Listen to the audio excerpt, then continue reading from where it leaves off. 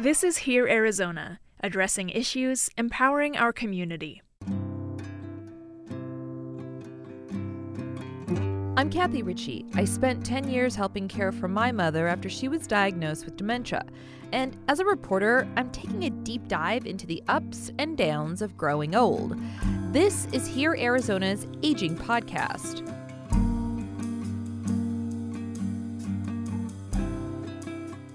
A while back, I was out reporting on a story for KJZZ, and I ended up at a picnic at Saguaro Ranch Park in Glendale, Arizona. It was a warm spring day, the smell of grilling burgers was in the air, and kids were getting their faces painted. There were craft tables and field games. It was a kind of fun afternoon any family with young kids would love. Have you guys line up so you can go start getting your plates together? But there was something special about each of the families participating. The picnic was especially for grandfamilies, families in which grandparents are raising their grandkids. He was born addicted to heroin and was in the hospital for about 17 days. So he's been at my house since he was born, and so now I'm his legal guardian. Patricia Taylor is one of those grandparents I met at the picnic. She's in her late 60s, and she was there with her toddler grandson. It has gotten easier. It's gotten a lot easier, and certainly this group helped save my sanity because, at first I thought I was all alone, and then I found out what a misconception that was. She's right. It may feel like an unusual situation to have grandparents in the role of parents, but there are tens of thousands of these families in Arizona. Data from the Annie E. Casey Foundation shows 5% of Arizona kids are being raised by their grandparents.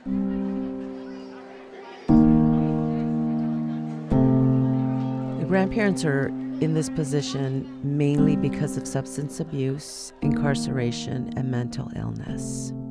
Patricia Dominguez is the director of Kinship Care Services with Duet, the Arizona nonprofit that hosts the annual Grandfamilies Picnic. So in Arizona, more than 100,000 children are being raised by their grandparents? That is correct. And nationwide, we'd have more than 5 million. Is it fair to say that that number has been going up steadily over the last few years? Unfortunately, that is the case. Yes. As opioids rock the lives of so many Americans and the cost of living continues to rise, there are more and more parents in our country unable to take care of their kids. And more grandmothers and grandfathers are stepping into the role of second-time parent. In addition to grandfamily picnics, Duet offers support groups, legal guidance, and educational workshops to Arizona grandfamilies. Because raising a kid is hard, but raising a kid in your retirement years can be even harder. I work with so many families.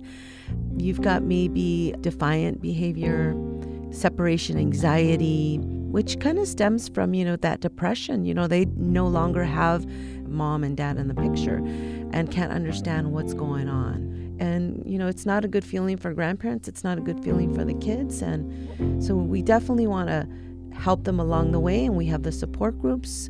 Many of the grandparents come out. They share their joys. They share their challenges. When grandparents become guardians of a grandchild, they might think, how will I afford to take care of a kid on a fixed income? Or I have health problems. How will I keep up with an energetic toddler? Or what if I don't live long enough to raise this child to adulthood? Those are scary questions, often without easy answers. Grandparents raising grandkids full-time have been shown to struggle with mental health issues at high rates. And the Children's Action Alliance reports 1 in 4 Arizona kids in grandfamilies lives in poverty. On top of that, grandfamilies have to navigate a society that's just not set up for them. I felt embarrassed when I was little because I didn't have a mom or a dad to take me to my dances, my parent-teacher conferences. So it's really just them, really in my life. And I felt embarrassed because, all other kids are like, oh, you have your grandparents, how about your mom and your dad? And it's like, when you're little, you really don't know what happened because your grandparents took it at a young age. Dejanera Nichols was at the Grandfamilies Picnic with her grandmother, Victoria Gray. You know, you find yourself at PTA meetings and you're 40, 50 years old and everybody else is in their 20s. And you're like, I'm here for PTA. And the children had different things, like kids were teasing them like, why is your grandmother here all the time? Where's your mother? And it's really hard to understand why they took you. It's not really, they don't explain it to you when you're younger, but when you get older, you understand why. DeJaneira's grandmother, Victoria, has actually raised 9 of her grandkids with her husband. They took in grandkids for the first time back in the early 90s. So Victoria has a lot of experience, and it's clear she's a great role model. But that doesn't mean raising grandkids has been easy for her. It was really hard. In the beginning, my husband and I dipped into our savings. We turned into a family of 9 overnight, so we tapped into the 401 to buy a van so we could all travel together in one vehicle instead of 2 vehicles. So it becomes very expensive. This is the last of the 9, but the babies are 14. We still got 4 more years to go before they're 18. By that time, my husband will be 85. So we're just like, okay, here we go. So maybe you're thinking to yourself, haven't grandparents always been involved in raising grandchildren, like forever? And of course, you'd be right. If you look back at 1900, you've got grandparents who were living with their family members, 47% of the population. That was a lot. And it actually decreased. Denise Bodman is with the T. Denny Sanford School of Social and Family Dynamics at Arizona State University.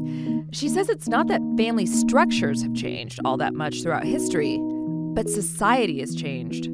Perhaps what is new is that we went through this period of sort of great wealth and a strong economy.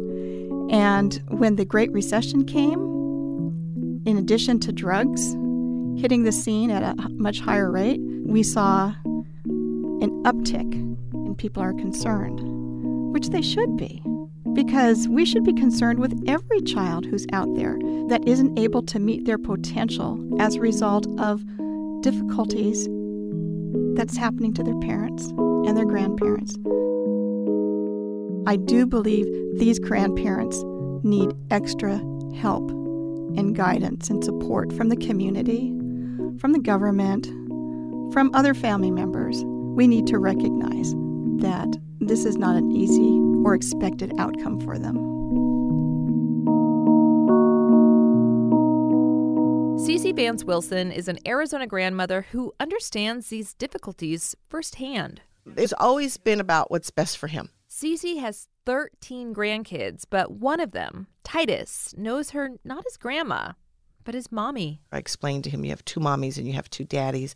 I keep his mother's picture on the refrigerator. She still has not been able to beat her addiction, but hopefully that will happen one day. A few years back, Cece's life was in total chaos. She was 52. She was going through a divorce. She was moving from California to Arizona to take care of her mother, who had dementia, and she was changing careers. And then she got a phone call she wasn't expecting from the youngest of her 3 adult sons. And he said, Mom, I need your help. You need to talk to my girlfriend. She's pregnant. And I was horrified because I knew that she also had a drug addiction. Her son had been struggling with addiction too, and his girlfriend ended up incarcerated while pregnant. I was angry. I was hurt. I know my son. I raised him. I mean, one of the things that we go through as parents with children that are addicted to drugs is first that you feel like there's such a loss, and then me trying to separate myself from him because I needed to do that to be healthy for myself. And then you're dealing with the loss of that relationship, and then you're gaining a baby, and then I hurt for my grandson. He wasn't born yet, but I hurt for him because of the parents that I felt that he was who might be raising him if they don't get their life together. Not long after getting that phone call from her son, Cece drove to Kansas, where her newborn grandson's future was going to be decided by a judge. Within 24 hours of arriving, she was in the process of adopting the baby boy. And in my mind, I'm going, oh my God, what am I going to do with a baby? But I said, okay, I just knew I needed to get him to safety and get him out of the system. This was a few years ago, and thinking back, Cece says she really wishes she could have had more help. She had her baby grandson. She had a safe place to take him home to.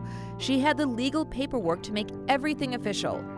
But she needed diapers, a crib, and most of all, emotional support. A few years after Titus came into her life, Cece decided she wanted to provide that kind of immediate help to other families in tough situations. She started a small organization called Second Time Parenting. She hosts donation drives to collect baby wipes or backpacks for grandfamilies. She also works to connect grandfamilies with resources so they can see that they're not alone. You have to know that it's not going to stay this way and that there is support, and that is why we do come together. But I also tell them they have to connect with the group. They have to get counseling. They need to get support. They need to get help. Cece had court-ordered rights to her grandson from the time he was an infant. But for many grandfamilies, guardianship of the child might fall into a legal gray area. And for grandparents who are already concerned about aging, money, emotional traumas, those legal issues can feel like salt in the wound. And I fell under the category of informal guardianship, which basically means that I myself took the initiative and grabbed the bull by the horns and went forward with the idea to take custody and guardianship of these two grandsons. With that, I was penalized. Joseph Yanez is in his 60s, and he's been raising his two teenage grandsons since the boys were just 5 and 6 years old. He saw that his daughter wasn't going to be able to care responsibly for her sons. Substance abuse, being unable to be employed, her and her husband living that lifestyle, whatever they call that lifestyle. And I think that got the best of both of them is really the lifestyle. And he says it was painful to watch his daughter in this situation. A lot of anger, frustration, the lack of her taking responsibility for her actions as a parent herself. It was very, very distasteful. So Joseph and his wife brought their grandsons in to live with them. But raising two young boys was not something they had financially prepared for. I was exhausting my 401ks, my savings, and then I returned back to the world of work. Joseph and his wife took in their grandkids before the Department of Child Safety, or DCS, was ever involved. They wanted them to stay in the family and didn't want them going through the foster care system. But that means the state doesn't officially recognize their situation. With that, they do not receive any type of assistance through income or through food stamps. Joseph and other grandfamilies want to see that changed in Arizona. He's involved with a grassroots group called Arizona Grandparent Ambassadors. It's working to get grandfamilies more assistance from the state. We know that children who stay with their family have better outcomes in life. That placement is going to be more stable for them. Tori Roberg is a political consultant who works with Arizona Grandparent Ambassadors. So we're looking at ways that we can improve financial assistance and supports to kinship families within DCS, as well as to these families outside of DCS. A group of Tucson grandmothers started organizing the group about 10 years ago. They kindly call themselves now Badass Grandmas, or BAGs. As more and more Arizona families become grandfamilies, the group has grown to include hundreds of members statewide. Because what we see is a real inequity between how these families are treated, between a kinship family who is unlicensed and a licensed community foster home. There's a huge discrepancy in funding for these families. Some lower-income grandfamilies or kinship caregivers in Arizona are eligible for a $75 a month stipend from the state to help cover expenses. But a licensed Arizona foster family might get more than $600 a month. And meanwhile, we have grandparents who 42% of them are living on fixed incomes, only 58% are working or looking for work. So we're talking about older Americans who are living on their fixed incomes, and now they're taking care of their grandchildren. They don't want to let those grandkids get caught up in the system. We need to provide them with as many supports as possible to keep that family stable for the better outcomes for the children. Over the last several years, Arizona grandparent ambassadors have been speaking out at the state capitol to try and get more government support for the thousands of grandfamilies in the state. I'd like to call the Senate Committee on Health and Human Services. Good morning, Madam Chair and members of the committee. I am a grandmother. As someone that was a fictive kinship caregiver, as someone that cares about kids, I'd like to thank you so much for sponsoring this bill and hearing this bill. Understand that as a caregiver, a family member, we can't say no. I'd like to advocate for anything you can do to support kinship families.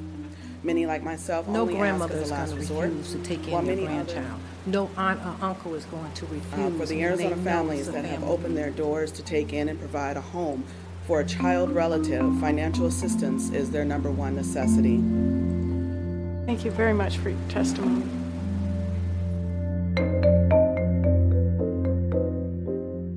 Earlier this year, Arizona grandparent ambassadors supported a bill in the state Senate to increase monthly stipends for grandfamilies. The bill didn't make it beyond the committee stage, so it won't become law yet. Still, grandfamilies are continuing to advocate for recognition because raising a grandchild is an act of love. But no matter how much they treasure their grandchildren, grandparent caregivers face huge obstacles, from the traumas of addiction or incarceration in the family to worries about keeping up with a child when their own health might be in decline. Back at the grandfamily's picnic, Patricia Taylor says these are things she thinks about a lot. We all of us in this group worry about surviving long enough to be able to raise them. You know, that's all of our biggest fears. So, yeah. But Patricia says she also sees just how important her role as a grandparent caregiver is. I'm providing quite the structure for him, whereas when I raised my daughter, Dr. Spock had a book that said, you know, don't hurt their feelings, and I didn't provide a lot of structure for my daughter, and I think that's part of the reason she ended up like she did. I'm just going to raise him with a lot of structure, and I'm not going to, you know, I'm not throwing this one to the wolves. It's harder physically. It's less hard mentally, I think, because I know more about children and I've learned from my mistakes. Seeing his personality emerge and just having fun with him is my greatest joy. A second chance at parenting with the benefits of age and life experience, that's an amazing thing. And Patricia and Joseph and Cece and many other grandparent caregivers say, in spite of the challenges, they wouldn't have it any other way.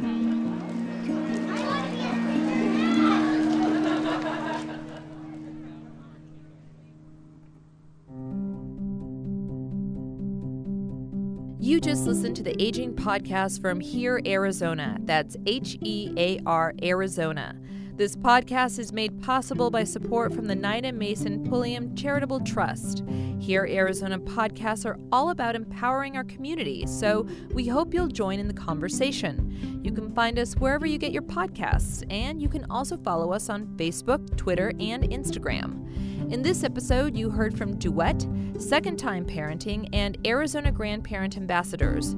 For more information about these organizations and other Arizona nonprofits working to support grandfamilies and kinship caregivers, head over to our resource page at herearizona.org. Here, Arizona is a production of the Division of Public Service at Rio Salado College, which includes Sun Sounds, Spot 127, Soundbite, KBOC, and KJZZ. Catherine Davis-Young produced this episode. Linda Pastori is our executive producer, and I'm your host, Kathy Ritchie. Thanks for listening.